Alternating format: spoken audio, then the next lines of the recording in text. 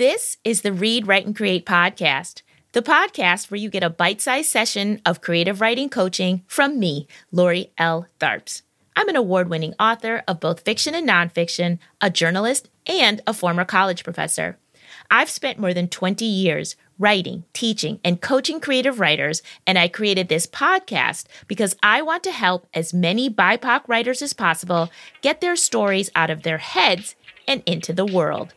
Are you ready? Let's go.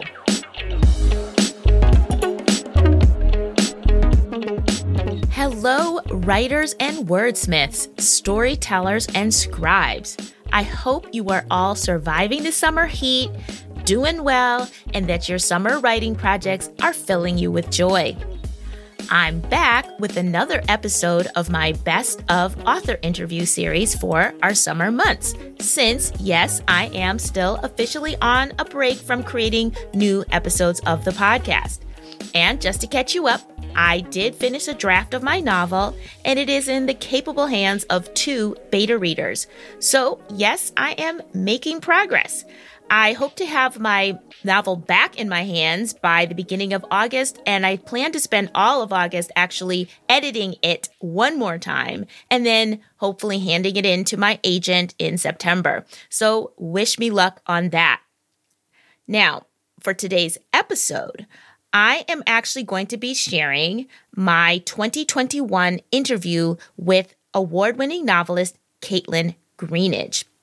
Kaitlyn Greenidge's debut novel was We Love You, Charlie Freeman, and it was one of the New York Times critics' top 10 books of 2016.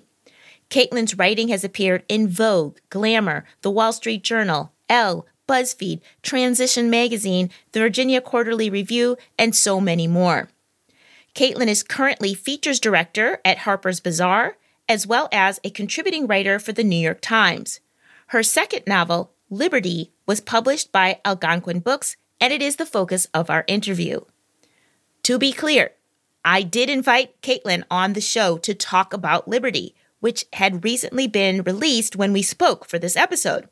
And we did talk about the book, and I highly suggest that you read it because it is an exquisite novel about a young Black woman, the title character Liberty, who is coming of age during the era of Reconstruction. Now, Liberty has never known the personal sting of slavery because she was born free, yet she still yearns for real freedom. The novel begins in upstate New York, but the story makes its way to Haiti and beyond. And believe it or not, this story was inspired by real-life characters. So we do talk about the book, and no spoilers, but mostly Kaitlyn shares her thoughts, her opinions, her experiences, and suggestions about being a writer. We talk about how to live a writer's life with a job, with children, with distractions. We talk about writer's block and where to find inspiration. We talk about the myth of writers needing to work in isolation and the importance of writing about non-exceptional Black characters.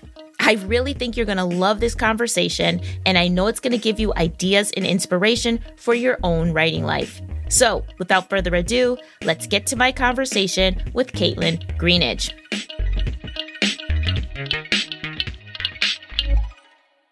I always like to start the podcast by asking my guests, what are you reading right now? I'm not reading much of anything because I'm having to write a whole bunch and edit for day job and take care of kids. So at the end of the day, I probably have about 40 minutes to myself. So at the current moment, I'm not reading anything, but I hope it changes in a month or so once everything calms down. I'm really glad that I asked this question, and I'm obviously interviewing authors all the time. And I think only one author has actually admitted they have time to read. Everybody else, there's just not time. And I want people to really understand. I mean, I started this podcast because I want people to get to know the writers behind our favorite books. And I think it's very realistic to understand that we're not always reading as much as we would want to, and that balancing reading and writing it's a thing. It's definitely a thing.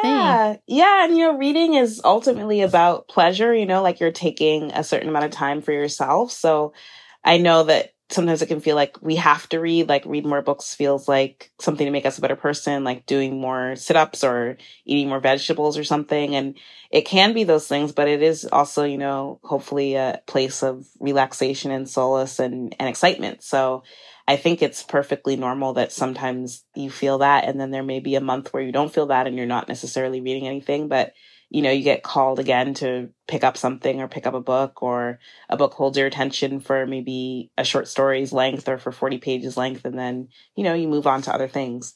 I think all that is okay. I agree 100%. So we are here to talk about Liberty, your newest book. But before we get into the conversation about the book, I wanted to have people get to know you a little bit. Can you share with us your writing journey? I read in an article that you were wary of majoring in creative writing as an undergrad, but I think that you had said that you'd always loved writing. So I wonder if you could just share how you got to the place where you wrote your first book, We Love You, Charlie Freeman. Studying writing is really important to know the craft of writing and also to understand who came before you.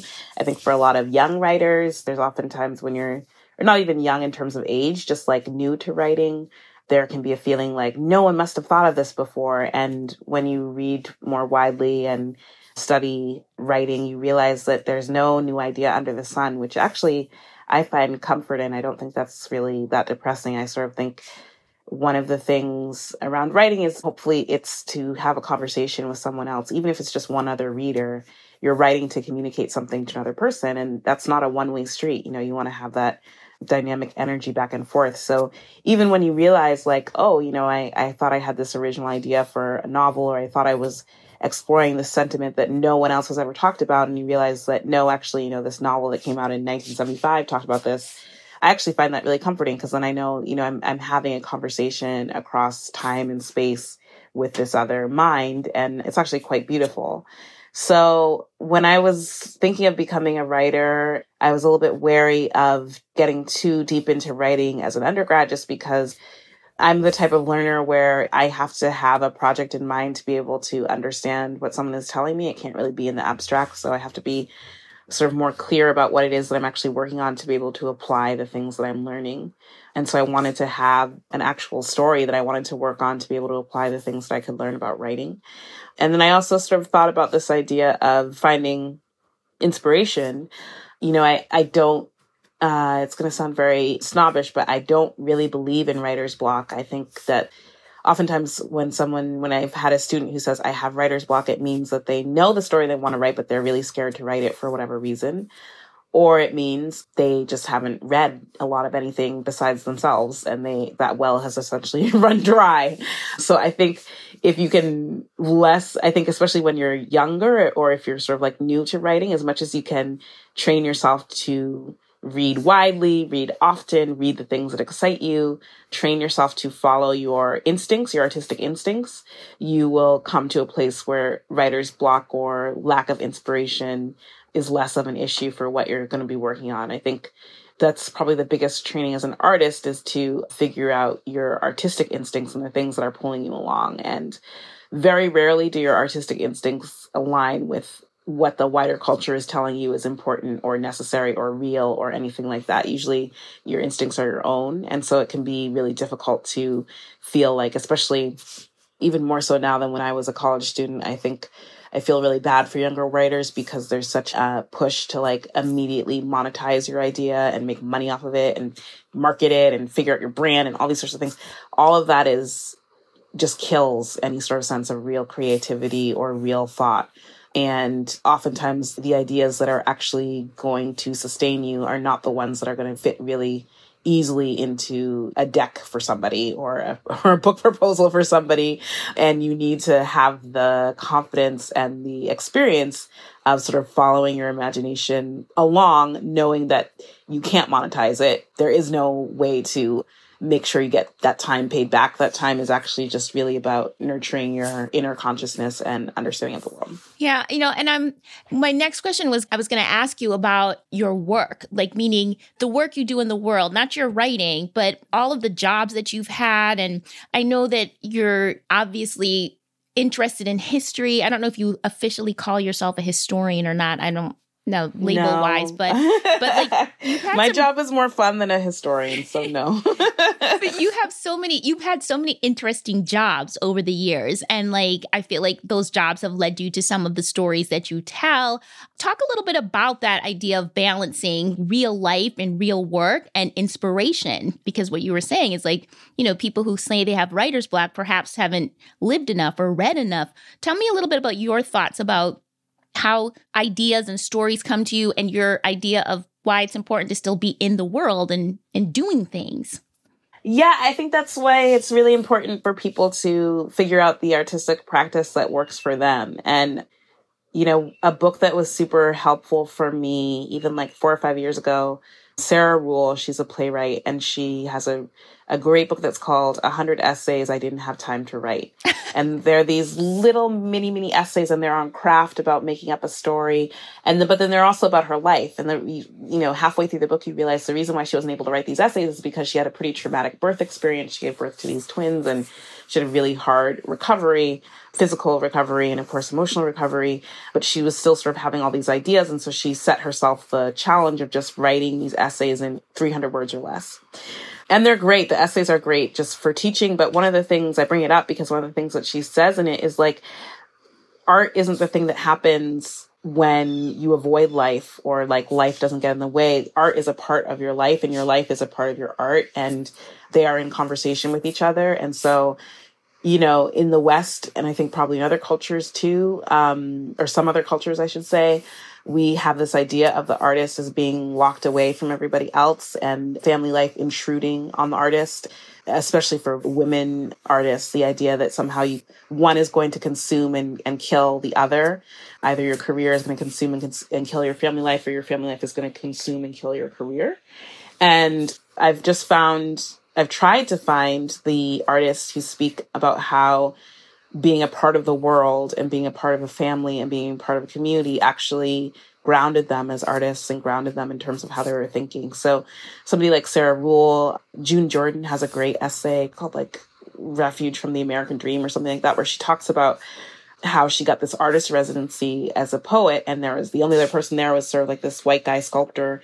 And at the start of that residency, she was thinking like, wow, you know, like I've made it. I'm this Black woman. I got to this artist residency. I get to have this whole beautiful house by the beach to myself. I never see anybody. I never have to talk to anybody. All I have to do is just write poems for 12 hours a day. And there's that white guy sculptor over there. And he's kind of like the signal that I've made it because he's here too. And this is how he's always done his art.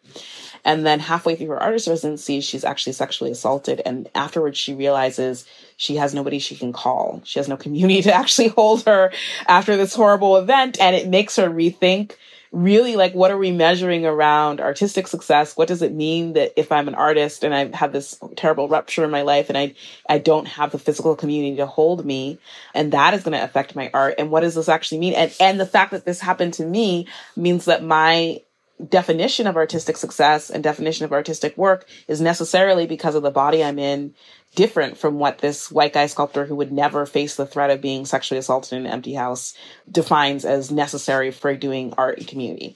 So I just think we have to sort of expand our ideas around what an artist is. You know, I'm also super cognizant that there are some artists who really and truly need to have that monastic existence and they need to be alone. And like, that is a valid thing too. But I also just think realistically, there's more of us out here who necessarily need community, and the community actually makes our art better.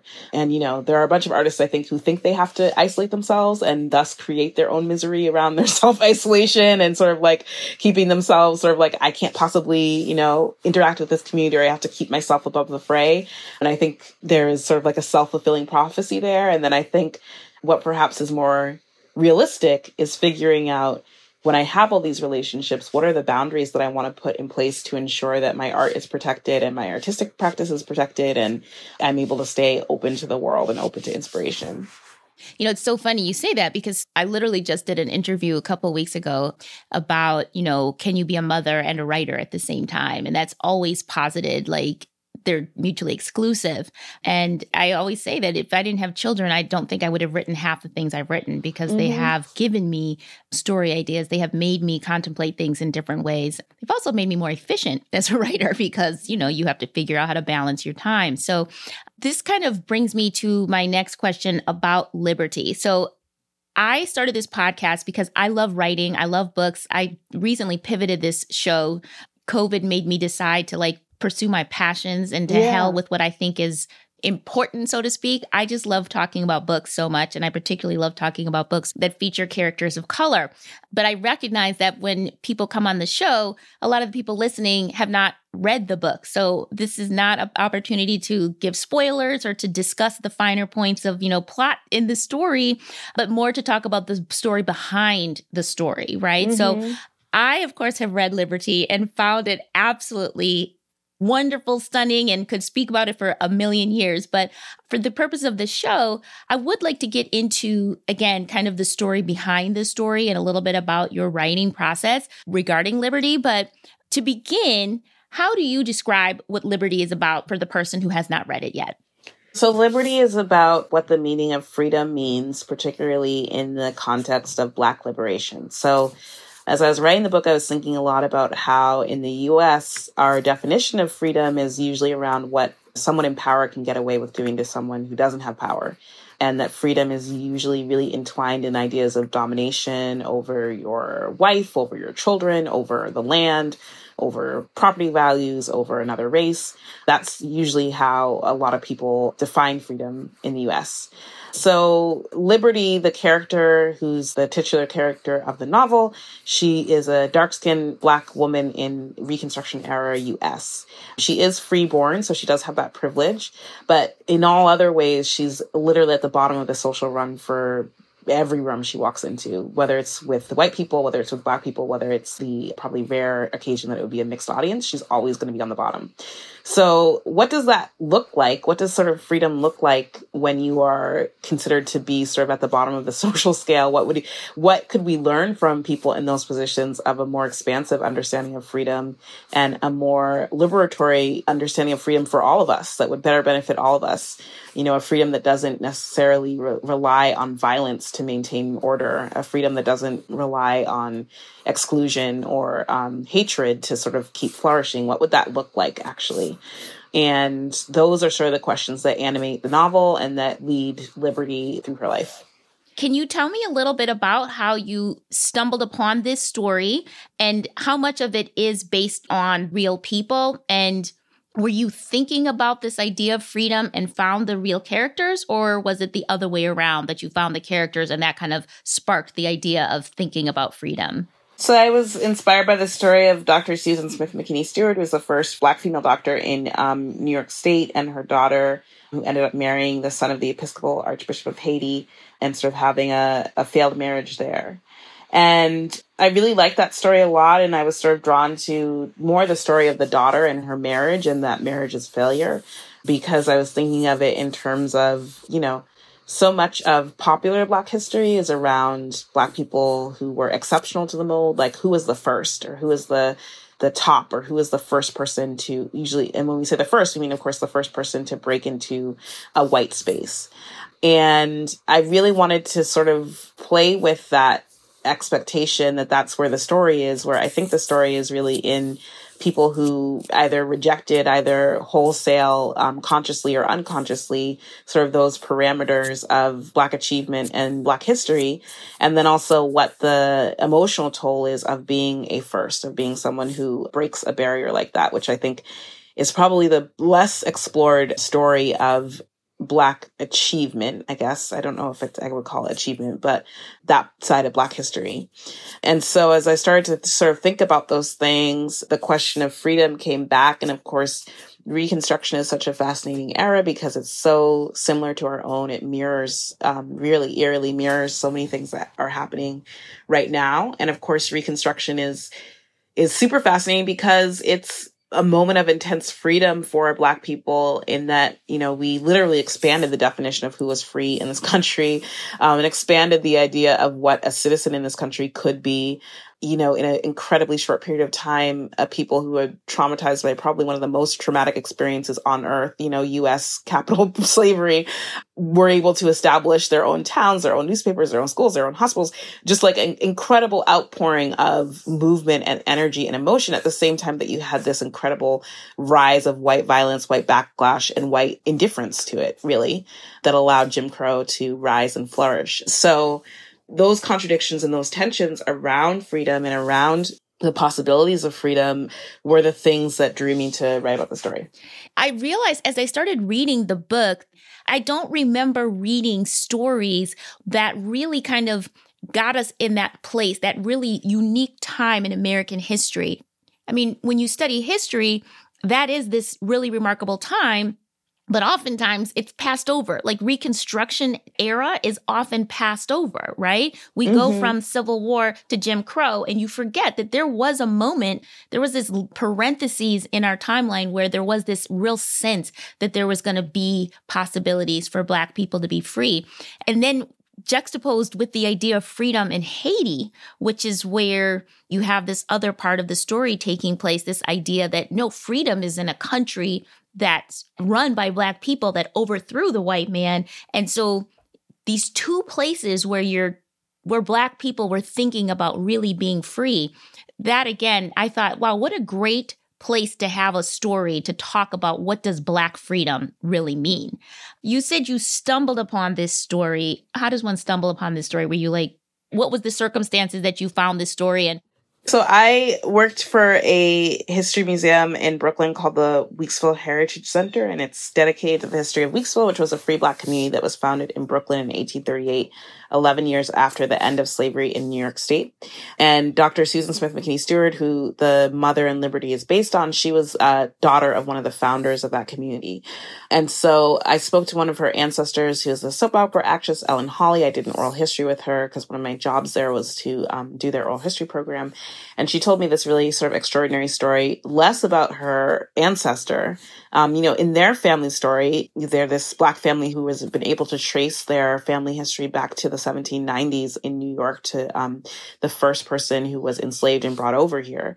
Also, I should say that their family is light-skinned family and has a number of firsts in their family, like first Black doctor, first theologian at this certain school, all these sorts of things.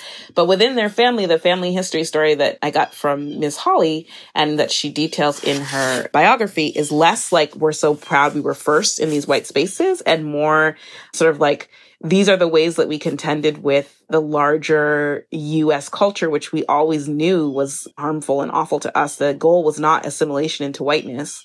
The goal was to make a better life for our families, but we have always understood and known that white supremacy rules this country, and us being a first is not going to change that. And it's such a nuanced way. I think that's probably the way that a lot of Black people talk about this stuff to each other, to ourselves and our family. But I don't know that we talk about it that way in mixed company. And that's definitely not the way that it often gets written about for our younger kids, for our students who learn about Black history, what little they learn about Black history in schools.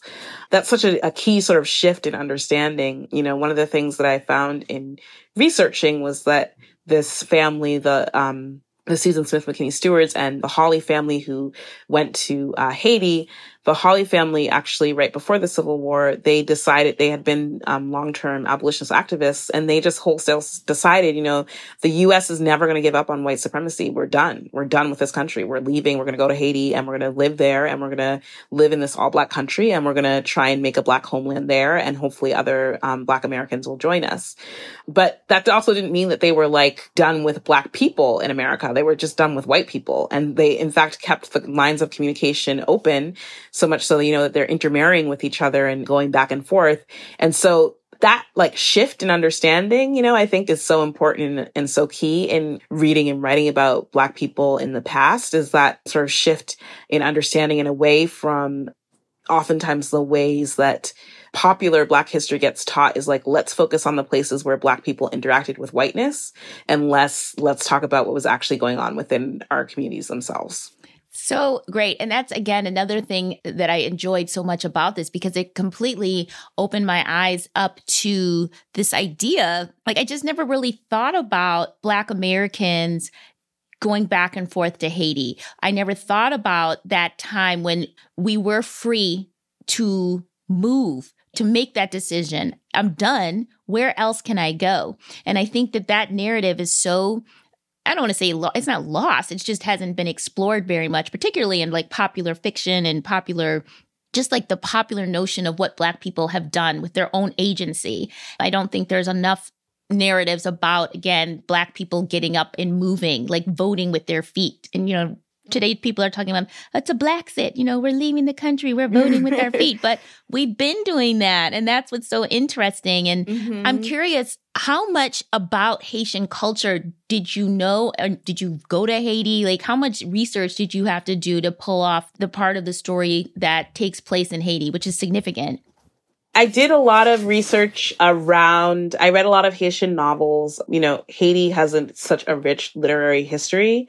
I just found out the statistic a few weeks ago, which just blows my mind, which is up until the 1980s, after the U.S., Haiti published the most books in the Western Hemisphere of all the countries in the Western Hemisphere. Wow. And there's not that many people who live there. So it's absolutely fascinating. It has this rich literary history, just intense number of authors that luckily, because there's been such an upswing of interest in Haiti in like the last 10 years or so, Haitian history, I should say, a lot of them are now getting translated into English, which is really exciting. But so I tried to read as much as I could of the literature and as much as I could of the history. I tried to interview who I could of the scholars studying it. What was helpful for me to sort of let go of the spiral of research that I could have fallen under was this idea that the novel is through the eyes of Liberty, and she herself is a newcomer to that country. She doesn't really, she's new to it and she's an outsider. So I tried to sort of think about like, what are the things she would notice as an outsider? And what are the things that perhaps I know that I can't rediscover because I'm reading this in sort of like translated histories in English, 100 years after the fact. What can I actually sort of find and put in? And the big part I hope people take away is like, there's so much more there and there's so much that history. And I think it's really important for Black Americans in particular to remember how much Haiti influenced our forefathers and foremothers in terms of what they thought was possible in the 19th century and what they looked up to. I think especially like in the last couple of years, there's been sort of this, as people have gotten really excited about Black American history, which is great, there's been sort of a rewriting of history that somehow Black Americans in the 19th and 20th century never talked to Black people in any other country. And like, West Indian immigrants are somehow some new thing that happened in the 70s, or, talking to African immigrants was like a new thing that we've never had before. And that's just not true. That's true if you're looking at history from what white people thought of us, which is like, you're all the same and you can't possibly be talking to each other. But if you're looking at history from our own sources, our own newspapers, our own diaries, our own artists, those connections and those conversations were constantly happening, were so important to the art that people were creating, the political tracks and political theories that people were writing, the history that people were making. It was always an intercontinental conversation. And you can't really talk about Black American identity without talking about that. And also the idea that talking about that does not take away from Black American identity. That's not saying that the descendants of slaves didn't make something. They did. It's just that they, like every other human being on this planet Earth, talked to and were in conversation with other people. And it's actually really fascinating that even in the weight of white supremacy, of white people sort of, paternalistically saying, we know best, they still knew to reach out to these other Black communities to figure out and to find solace. Along those lines, something that I thought was just really interesting, and because it's something that I personally have been just starting to kind of research for my own personal interest, but even my last podcast episode was about magic and spirituality and witchcraft in the United States and the multicultural history of those spiritual practices. And in Liberty, there is this pull of voodoo, spirituality, maybe hoodoo a little bit, although it's not necessarily named that is very much part of the Pan-African experience, but particularly in the United States, the Black American experience. Talk a little bit about that. I think one of the things that I wanted to sort of explore was those practices and healing practices, I think, are really fascinating to many of us today for like a variety of reasons. And then when you look at sort of like the history of Black American art, people have always been really sort of fascinated with those traditions. Like Zora Neale Hurston, spent most of her career trying to catalog those things for us. And most of the stuff that we know about that sort of comes from her, not only from her, but from really her saying this is important and rallying other scholars to sort of document that. And so I think number one for us as Black people in America, so much of our community and history is distorted when in fact we have the information ourselves already in our communities with the people who we care to or care not to listen to. And so I think stuff around herbalism and voodoo and hoodoo and what's commonly called witchcraft is one of those learning traditions that we've sort of always had, and that also since we have come here have been encouraged by larger white society and also within our own communities to periodically denounce or repudiate or say that there's nothing there for us. And I'm interested in those traditions less as sort of like on a mystical level. I'm interested really more in sort of like what's the practical uses of these for people who, like I said, have gone through one of the biggest traumas in history, the Atlantic slave trade and enslavement in the U.S. How did we come up with a way to cope with that and to continue on? And our spirituality is probably like number one, how we did it.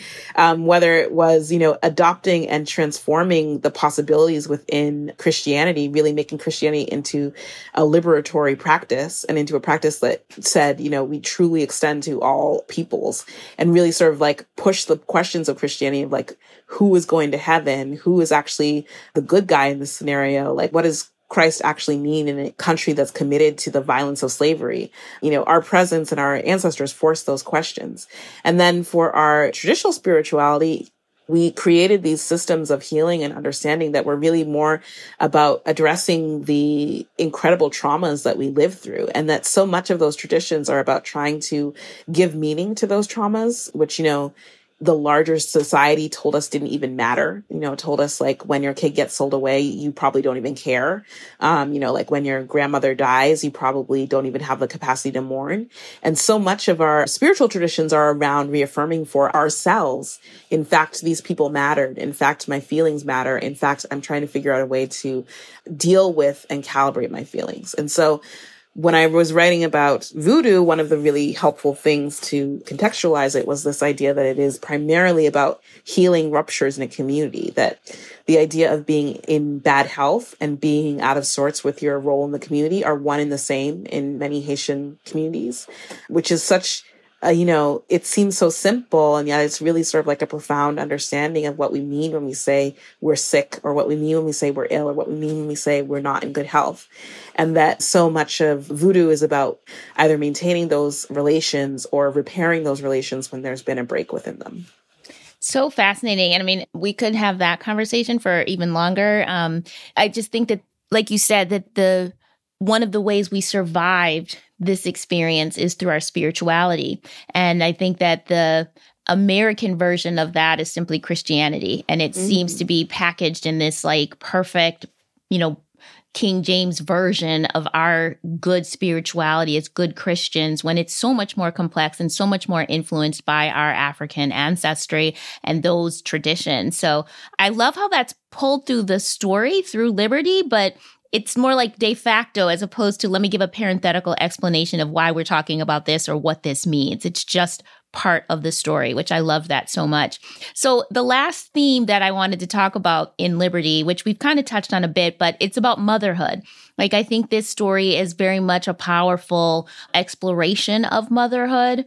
And again, I don't want to get into any spoilers or details, but I'm just curious how I know you are a mother. I'm not sure if you were a mother when you were writing this story. I'm wondering how much your own experience of motherhood influenced how this story was going to be told.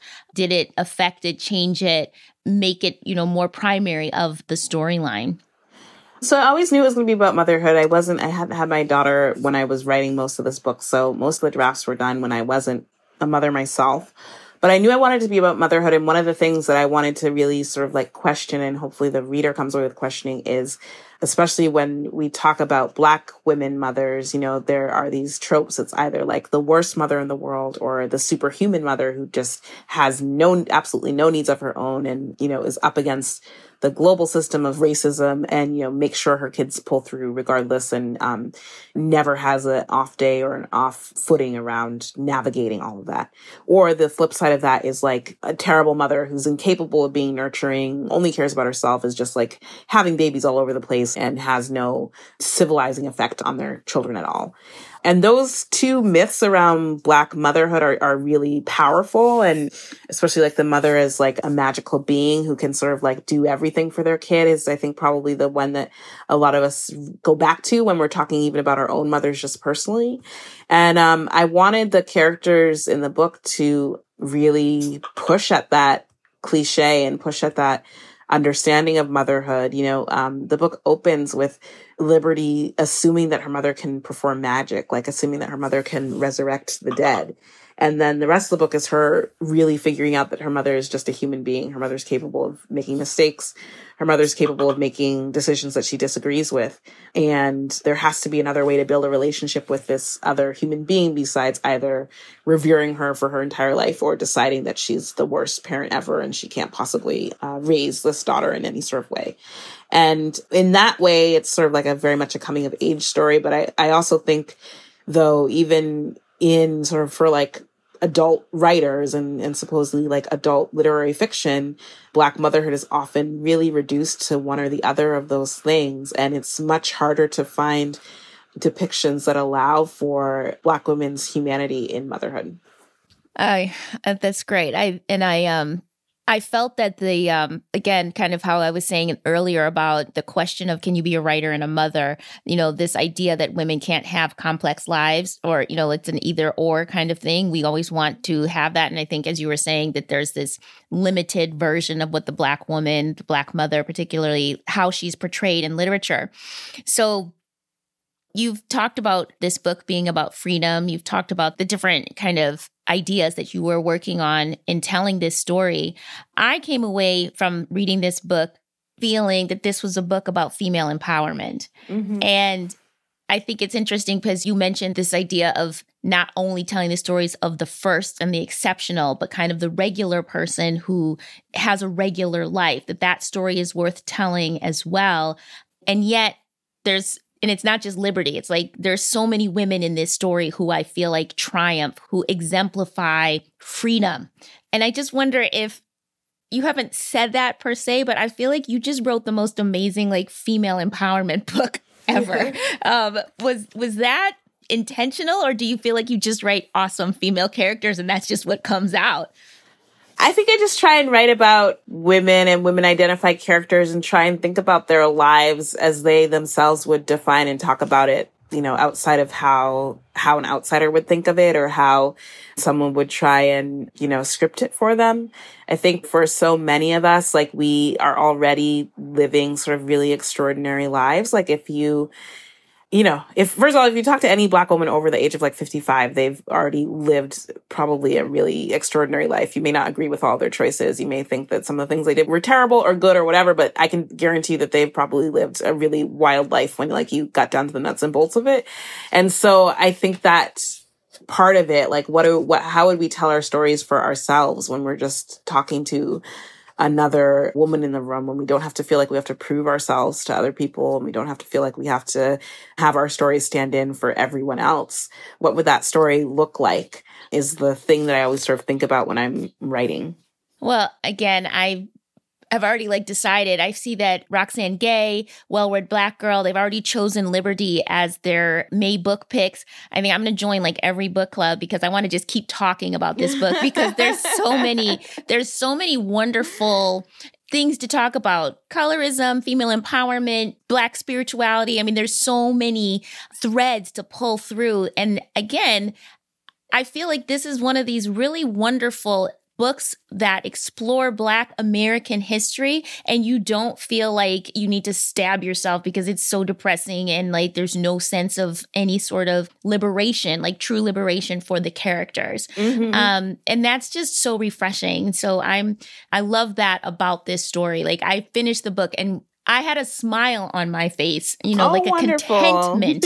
And Alice Walker said the most radical thing you can give Black female characters is a happy ending, or like an ending that's full of hope. And so I thought about that a lot when I was trying to figure out what the ending of the book should be. So that's wonderful to hear. Yeah, well, I love it so much. So I have 2 writer questions for you to wrap up here.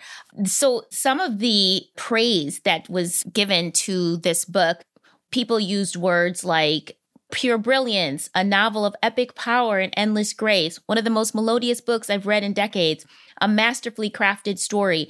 I'm wondering, as a writer, what kind of pressure does that put on you for the next time you put pen to paper, if at all? That itself doesn't put that much pressure on me because I get bored really easily. So I don't think I try and repeat myself that much. Like if I'm working on something that feels too much like something else, I try and figure out how to not make it feel like the thing that I've done before. And that stuff is really great to hear. But in my mind, I sort of think like the books come in the voice that they come in, like the books are written in the prose that makes sense for the project. And another book may come in a completely different voice or require like a completely different register of writing to get the story out. Okay. Well, this may not be the question that you want to hear, but is there something in the works already next, or are you not even there yet? No, I'm just, going through life and figuring stuff out. So nothing next. Okay. So my last question, this is super important. Okay. Which cover do you like better?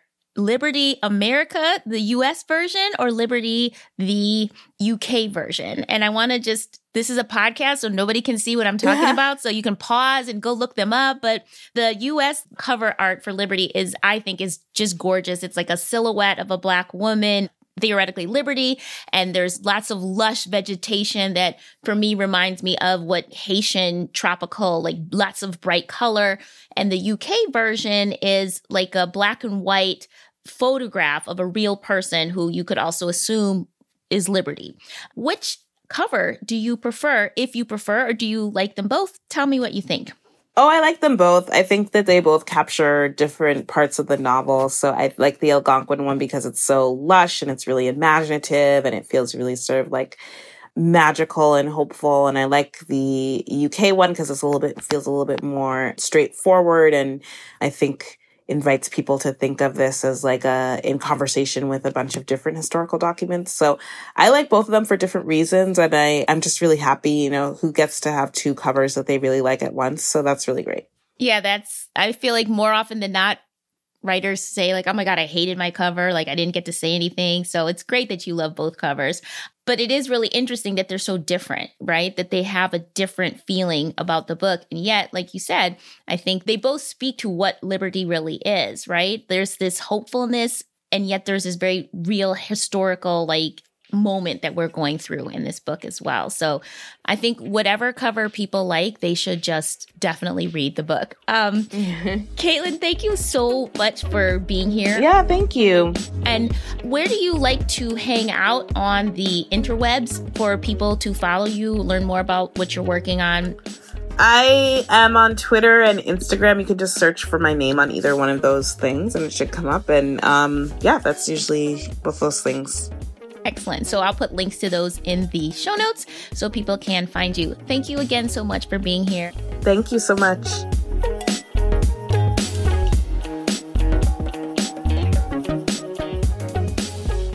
Okay, I really hope you guys enjoyed my conversation with Kaitlyn, and I hope you heard some great takeaways that you can use in your own writing practice. If you haven't already, please get yourself a copy of Liberty and enjoy the read. You can learn more about Kaitlyn on her website, KaitlynGreenidge.com, and you can find her on Instagram at Kaitlyn_Greenidge_author. I will leave the links to all in the show notes. The Read, Write, and Create podcast is produced by me, Lori L. Tharps. Our editor is Brad Linder, and our theme music is by Wataboy.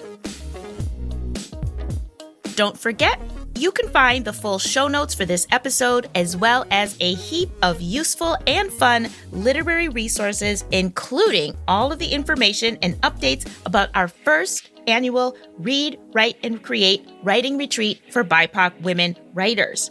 All of that is at readwriteandcreate.com. That's readwriteandcreate.com. Just so you know, we literally have only 2 spaces left for our retreat that's taking place in October, and registration will close no matter what on July 31st, 2023. So if you want to come and write with me in the south of Spain in October of 2023, get on over to readwriteandcreate.com, read all of the information, and sign up.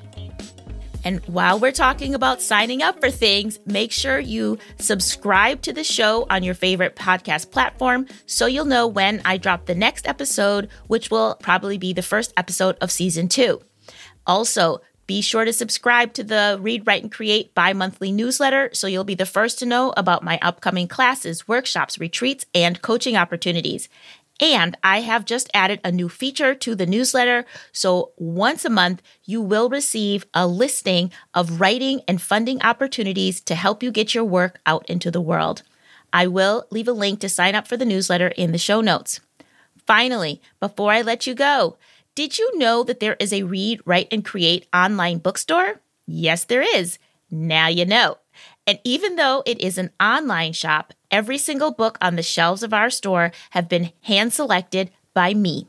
And they are all books written by BIPOC writers, and they're organized in a way that you can easily find exactly what you're looking for. Fiction written by Black women authors? Got it. Memoir written by BIPOC authors? Yup. YA with diverse characters, picture books featuring interracial families, multicultural cookbooks, books about writing by BIPOC authors? Check, check, check, and check. I'm telling you, I am really thoughtful about how I curate my bookshelves, and I'm always updating the store to make sure the selection of books that I'm carrying is always fresh, but never overwhelming. And of course, there's always going to be a selection of books written by the authors who appear on the show. So if you want to buy Kaitlyn Greenidge's Liberty, you can buy it from the Read, Write, and Create bookshop.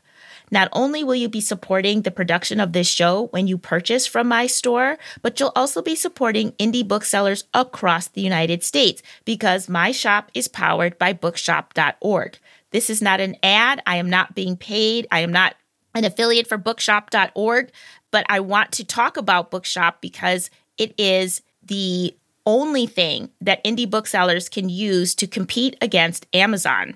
Bookshop.org was actually created right before the pandemic, and it was created literally to give indie booksellers an opportunity to offer online sales to their clients, to their customers, so again, that they could have a fighting chance against Amazon.